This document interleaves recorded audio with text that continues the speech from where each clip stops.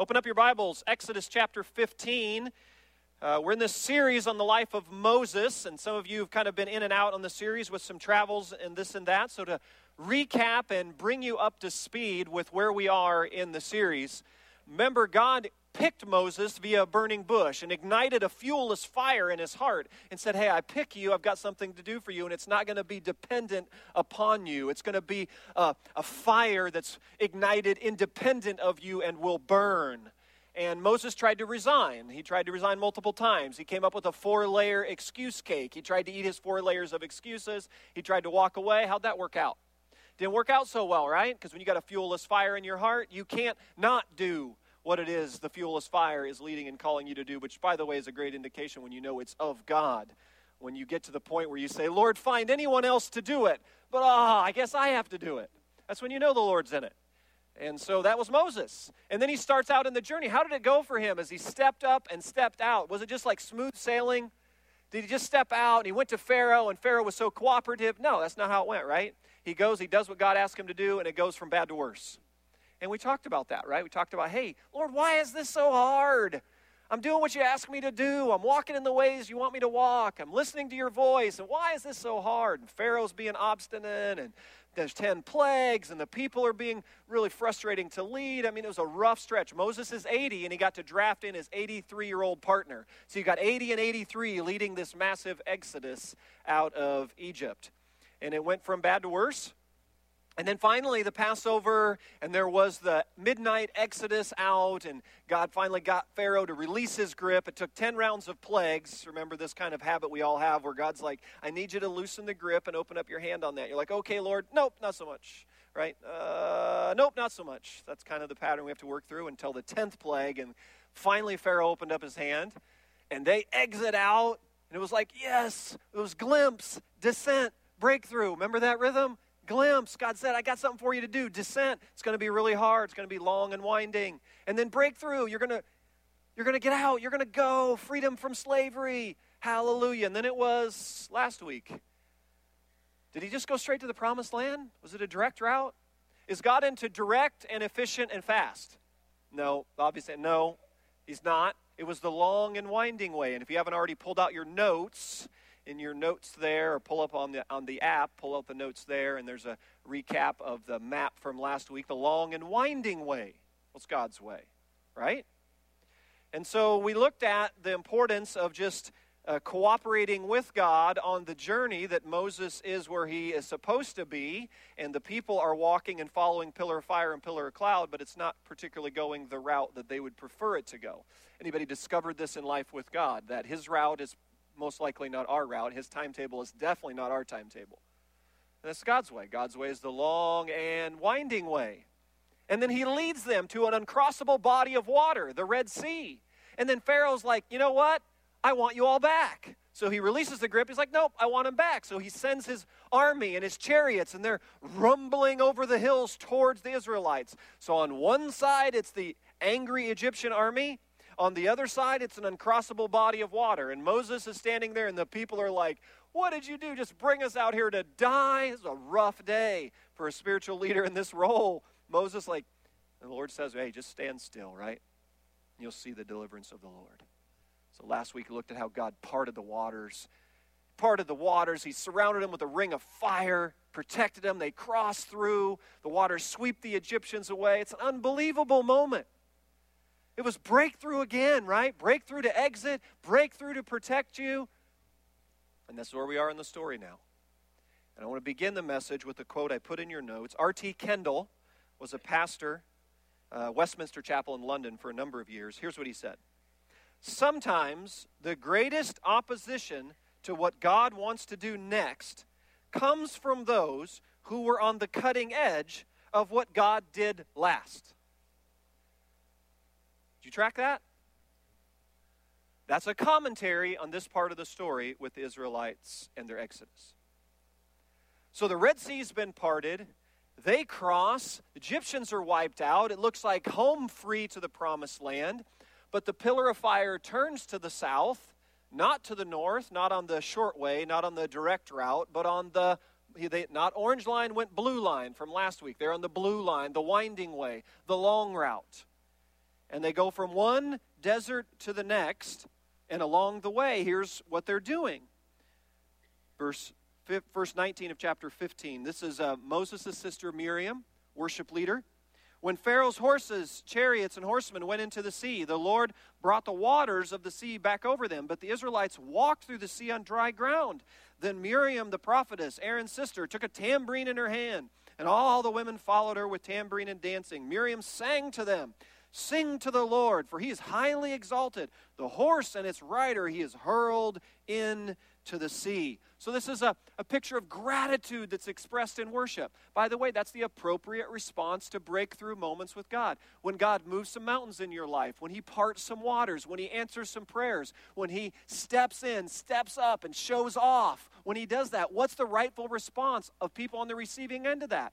It's Exodus 15 song.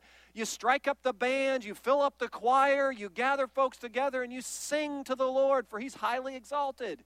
That's the rightful response of breakthrough moments in our lives. And that's what's going on with the Israelite community. Miriam's leading them in worship. They're singing. They're exalting God. There's been breakthrough. They went glimpse. They went descent. They went breakthrough. All is looking amazing. And then chapter 16. And right on the heels, as I entitled today, there's this mixed bag of grumbling that gets sprinkled in with our gratitude. Gratitude and grumbling. 6 weeks after the Red Sea was parted, here's the scene. Verse 1, chapter 16. The whole Israelite community set out from Elim and came to the desert of Sin. Boy, interesting name there, huh? Which is between Elim and Sinai on the 15th day of the second month after they had come out of Egypt. In the desert, the whole community, underline, grumbled against Moses and Aaron. So where they are now is the direct route would have been north, and the pillar of fire, pillar of cloud turned south. So they turned south down that blue line, and they're wandering now down into their first and second deserts because it turned into a 5-desert, 40-year track. The orange line was a 3-week, 200-mile track. And God's with them on the blue line, and the blue line's turning, and they're singing and worshiping, at least on the front end of it, but evidently it gets a little longer than they preferred it, so they start grumbling. Verse 3, the Israelites said to them, "If only we had died by the Lord's hand in Egypt. There we sat around pots of meat and ate all the food we wanted. But you have brought us out into this desert to starve this entire assembly to death." So I want you to put a note in your Bible here. I love the Hebrew word for grumbled. I discovered it for the first time in preparing for this message. I put it in your notes. It's the Hebrew word loon. L-U-W-N. Say that with me. Loon. Say it again. Loon. Now here's what it literally means. Obstinate complaining. So follow this now. So God heard the cries of the people when they were in 400 years of captivity and slavery in Egypt. He hears their cries. He considers their circumstances. He intervenes through Moses. He extracts them out of Pharaoh's iron grip. He leads them across the Red Sea. He surrounds them with a ring of fire. He causes the sea to collapse over the Egyptians. The Israelites are on dry ground. The Egyptian army's been wiped out. They're now taking a trek. The line is going a little bit longer and a little bit slower than they preferred. In other words, the journey is not quite as smooth in the desert as they thought it was going to be. But they've just been extracted from being slaves in Egypt. And they call out that they what? They want to go back. They're focused, selective history here, right? We have an ability to edit where God's just delivered us from. We go back and we just choose to selectively remember some things. They're focused on eating pots of meat. And they lost sight over all that recent history just 6 weeks ago. And they're so focused on just, well, when we were in Egypt, we at least had all these pots of meat. Never mind the fact that you were slaves. Did you forget about your brick quota? Did you forget about what it means to have the whip on your back? Did you remember the hundreds of years you cried out to be delivered? Did you forget about the sea parting and the ring of fire protecting? Did you forget all that and you're focused on pots of meat? Church, this is what I'm going to define today as going loony. They're absolutely loony. Are you kidding me? And this is what happens to us. 6 weeks removed from breakthrough. Glimpse, descent, breakthrough, which, by the way, just when you go through that cycle once, you don't graduate from that. Sorry, Charlie. God cycles us back to glimpse and takes us through descent and leads us through another breakthrough. And that's what this blue line scenario is all about. God did give them some breakthrough, and now he's given them a glimpse. Promised land is where they're headed. Descent is, it's going to be 5 deserts and 40 years and some grinding work there. But you're going to get there eventually. Breakthrough will come. And in this process, the people go loony. I don't think this is just an Israelite thing. I think this is a humanity thing. We do this all the time, do we not? I do this all the time. I forget that God just answered a prayer and just moved a mountain and just parted a sea. I forget how God came through and stepped up and showed off in some ways. I forget, and I get so preoccupied with whatever the current circumstance is and frustrated about how it's going that I selectively kind of edit where I just came from. And my pull is to go back to old life, old self, old ways. That's a human condition. I can go loony on the story. I can start obstinately complaining to the Lord. And the pull is to return to what is known and comfortable. Never mind the fact that that was slavery. Never mind the fact it was oppression and bondage that God set you free from. And the pull is to go back just because you know about it. It's old self, old life, old ways. And just keep living on this blue line with God, and you're going to feel this pull. Especially when the line goes from second desert, third desert, fourth desert. And the pull's going to be, you just forget. And when we forget, we move into this obstinate complaining mode. First with the Lord often. Sometimes the outlet is the spiritual leaders. Moses and Aaron. Maybe it's because I'm a pastor, but I had a lot of empathy for them in this part of the story. I'm like, oh, Lord. As a pastor, my observation is at times when I'm on the receiving end of some grumbling, whether it's directed towards me specifically or towards other staff or towards the elders or whatever, towards church stuff, often what we try to make a people-to-people issue, you know what I've figured out through the years? Often, it's really a people and God issue. It's just being transferred to a people and people issue. Now, I wish I would have handled some of those things better, to confess to you. I haven't always handled those things well. Because sometimes when it's a people grumbling against people issue, it can be really frustrating. And you can get impatient yourself, and you can get frustrated. I'm sure Moses and Aaron had some rough nights of prayer with the Lord on them. What are we going to do, and how we're going to handle this? And we're just 6 weeks removed. And we'll see in just a moment, God calls them out on it. Says, hey, you've taken to Moses and Aaron what's really an issue between you and me. Which, by the way, that happens on a lot of fronts. Perhaps the issue at home isn't a spouse-to-spouse issue. Perhaps the issue at home is a spouse and Jesus issue. Perhaps the issue at work isn't a boss-subordinate kind of, I've got to struggle with my director-manager. Perhaps it's a me and Jesus issue, not a me and my boss issue. Or perhaps the issue in local church life isn't a me and the pastor or me and the board or me and the staff, whatever it issue. Maybe it's a me and the Lord issue. And we go loony in this. We just go loony. We just get an obstinate complaining, and we selectively remember what we want to remember, and we have a tendency to go back to our old ways, old self, old life. That's where the Israelites are in the story. 6 weeks removed.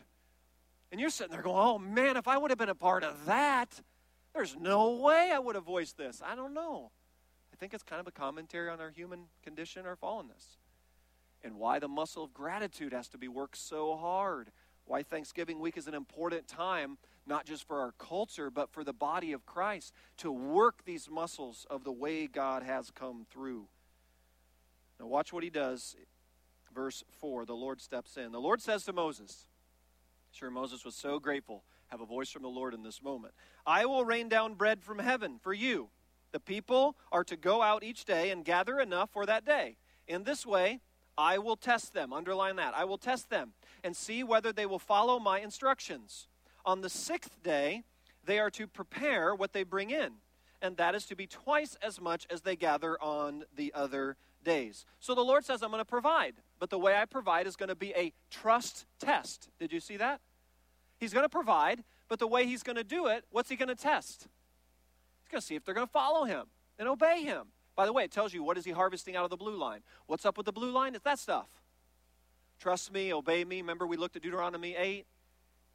To mature, to obey, to discipline. All these things. What's all about? Humble, to test. That's what the blue line stuff is. And so he says, yeah, I'm going to come through. I'm going to give you some manna from heaven. It won't be pots of meat like you had in Egypt. I'm going to provide the way I want to provide, and the way I do it is going to bring a test. So it's all about who they're becoming on the journey to the promised land. Remember that? It's not about just getting them to the promised land. It's about the kind of people they are when they get there. So here we are. They're going loony, obstinate complaining.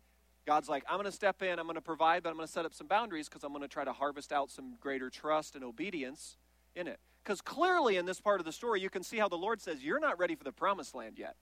You see why he's not ready to zap them into the promised land? If they're already forgetting what he just did 6 weeks ago, what's it going to be like if they got to the promised land? They're really going loony in the promised land, a land flowing with milk and honey. They're supposed to represent him to the rest of the nations of the world. He's like, hey, nope, more blue line. We got more descent before we get to that breakthrough.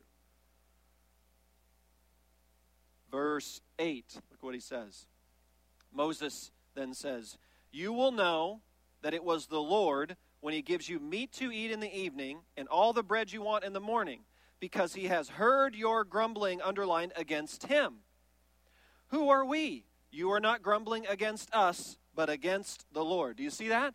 So Moses says, hey, God gave him enough insight there to say, hey, you're trying to make this a grumble against me thing, and really it's a grumble against the Lord thing. Your issue with it isn't really with me. Your issue is with, you got a pillar of fire, pillar of cloud issue. The pillar is not going the way you want it to go. And so you're trying to coach the pillar onto your orange line stuff, and God's all about the blue line. And so Moses is like, hey, so just to be clear, this is how you're going to know. And when you look at the number of times in this chapter, just the word grumble is used. By the way, it's the same word, loon, all the way through it, obstinate complaining. And I thought about how, isn't that such a commentary on the reputation of the church, kind of Big C church across North America over the last 100 years or so? I mean, we've got a PhD in grumbling, the body of Christ in our culture this way. I mean, we'll rally around and complain about anything, protest all these things. Our actual whole movement, Protestant movement, we're a Protestant group. So we formed as a protest. Do you see? It's kind of in our DNA this way. So we got to work out this loony, grumbling, obstinate, complaining stuff. Because anything that just doesn't line up with what we think ought to be, we're just, we're picketing and we're protesting and we're rioting and we're Facebook posting and we're doing all these crazy hashtag things. And listen to what Mark Batterson says about this. I love how he puts it straight to the point. Too often the church complains against the culture instead of creating it. The energy being spent on criticism is being stolen away from creativity. It's sideways energy. I try to live by Michelangelo's maxim, criticize by creating. Quit complaining about what's wrong and do something that makes a difference. Write a better book, start a better business, create a better product, run a better campaign, draft a better bill, produce a better movie. Amen. Right? Can you imagine the glory God would receive if we took the energy that we're spending obstinately complaining about what's wrong and put that energy on doing something about what should be right? Can you imagine? Instead of just going loony over everything that's bad, how about putting all that energy in to create something good? And what would happen to our world and the glory God would receive and the reputation his name would have with his people on this earth? I think it's an important part of this story and what God's trying to harvest out of them right here. I think it's also trying to harvest out of us as a body of Christ, Big C church these days. And so verse 17, let's see what the Lord does here. The Israelites did as they were told. Oh, that sounds good. Hold on now. Some gathered, notice some gathered much, some little. And when they measured it by the omer, by the way, is 9 cups. So if you want this picture of how much they're having, 9 cups. He who gathered much did not have too much, and he who gathered little did not have too little. Each one gathered as much as he needed. Oh, that sounds so good if the story just ended right there. Oh, that's right. Hallelujah. We're ready to move back on that blue line and head back towards the promised land. Then Moses said to them, no one is to keep any of it until morning. Is that a clear instruction? Don't keep it till morning. Next sentence. However, some of them paid no attention to Moses. I love the Bible. It's just so candid and straightforward. There's no way a human being could author this book.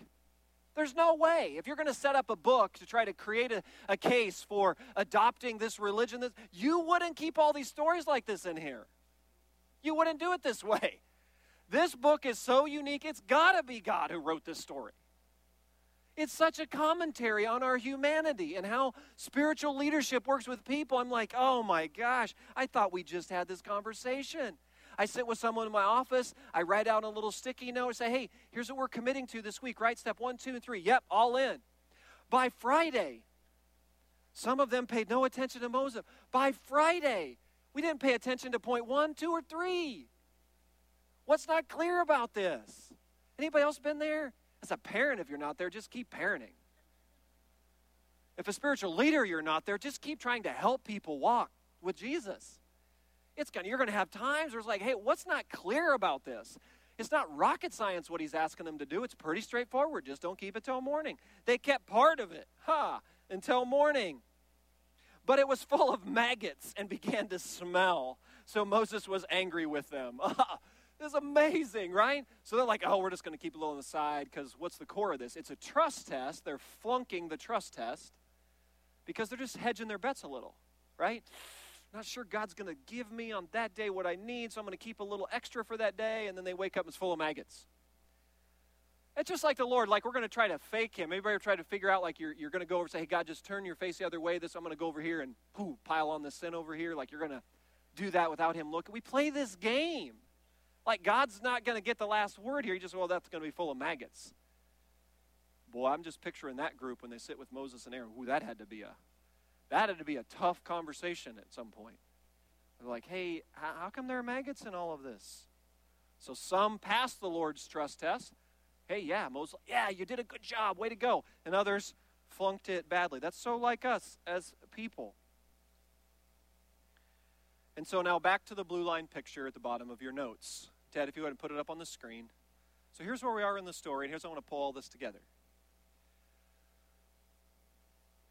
So guys, they're right now, if you followed on the line, they're in the first down, like straight south, that's called the Desert of Sinai, right before they're going to turn back up to the north a little bit. So they're on that straight downward stretch right there. So as you can see, there's plenty of line left they don't know about.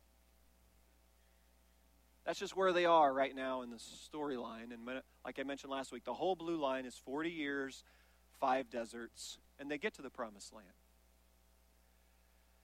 And I think one of the obvious principles from this part of the story is, what's a core temptation we're going to face when we're walking out this blue line journey with God, when we're on the long and winding way, when we're trying to kind of keep pace with the 3-mile-an-hour God, right?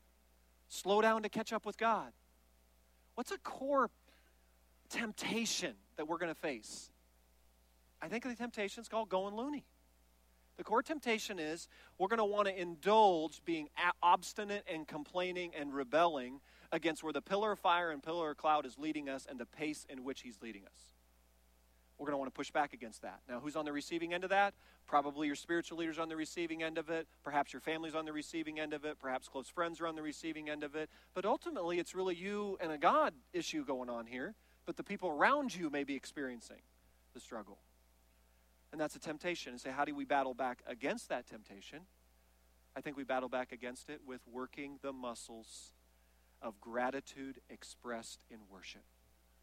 To just remember, to just work the muscles of the ways God has come through for you, who he is and how he's provided. Remember the manna he sent from heaven recently.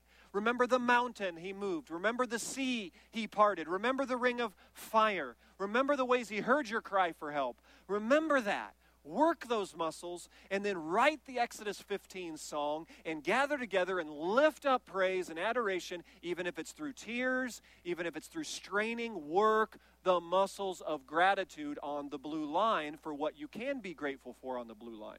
Now, some of you are saying, yes, Simpson, my blue line, I got nothing to praise God for on my blue line. Now, careful, because remember, what is on the blue line with you? Who did he say would always be with you there? The Lord said, I'll be with you. How about his companionship with you, even if you're in your deepest and darkest place right now? Jesus said, I'll be with you.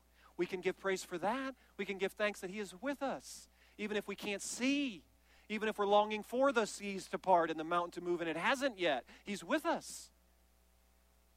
And resist the temptation. Here's like the core outlet like of obstinate complaining. Here's when you really know you're going loony. When you bail on the blue line and you jump ship to the orange line. The orange line is the straight line last week that goes the Philistine way straight into the promised land. Once you do that, oh boy.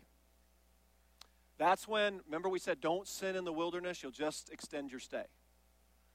So resist the tempt when you feel that pull to go back to old ways, old self, old life. Jump ship trying to go the orange line. You need good people around you. You need a reminder of a storyline like this. And the last thing you want to do is bail out with God on this blue line. Because you notice that how the laps were? They had a few instances of that going on in their story. And he just loops around that desert. It's like, we need to spend some more time in Desert 3. Because you jumped ship, tried to get over on the orange line in the middle of Desert 3. So once you come back Desert 3, we'll just take another lap around here. So you'll stay with me in that. And then Desert 4. And then Desert 5, and eventually the promised land. Glimpse, descent, breakthrough. And where did he promise? I will be with you. I didn't promise it'd be the most direct route. I didn't promise it'd be the most efficient route. I didn't promise it'd be the easiest route. I promised I would be with you. And sometimes we handle that well. Oftentimes we struggle. And when we struggle, we tend to want to go loony on the story. And we go in this pattern of obstinate complaining. And the way we can push back against, kind of loosen the grip of grumbling. We loosen the grip of grumbling with working the muscles of gratitude. So an appropriate week this week in the story. That this is a week where we don't just give thanks on Thanksgiving week. That this is a pattern. The most grateful people on planet Earth should be the people who know Jesus, who walk with him, who know how the story ends, who's promised his companionship. We should be a people of gratitude, even in the middle of the winding and long and difficult way. Amen? Let's pray. Jesus, we thank you that stories like this just give us such a commentary, I know, for my own self and my own struggles, and thank you for perspective. Thank you for the reality that you don't give up on us, that you work with us just like you work with the Israelites, that you get us where we need to be. It's probably going to be longer and slower than we thought. Thank you that you love us enough, just like that song we sang, the mountains you climb and the walls you kick down. You keep coming for us, even when we mess some things up and we grumble and we go loony. And forgive us, give us mercy and grace, strength by the Holy Spirit. I think of so many here who on their own long and winding way, somewhere on that blue line, wondering how long and when and what about and if only. And Jesus, right now, would you just remind them you are with them. And you're a good and faithful God. And if you could take care of that scene with those people back then, you can handle this scene with us right now. We commit it to you in Jesus' name. Amen. We're going to wrap up one final song. We're going to receive our tithe.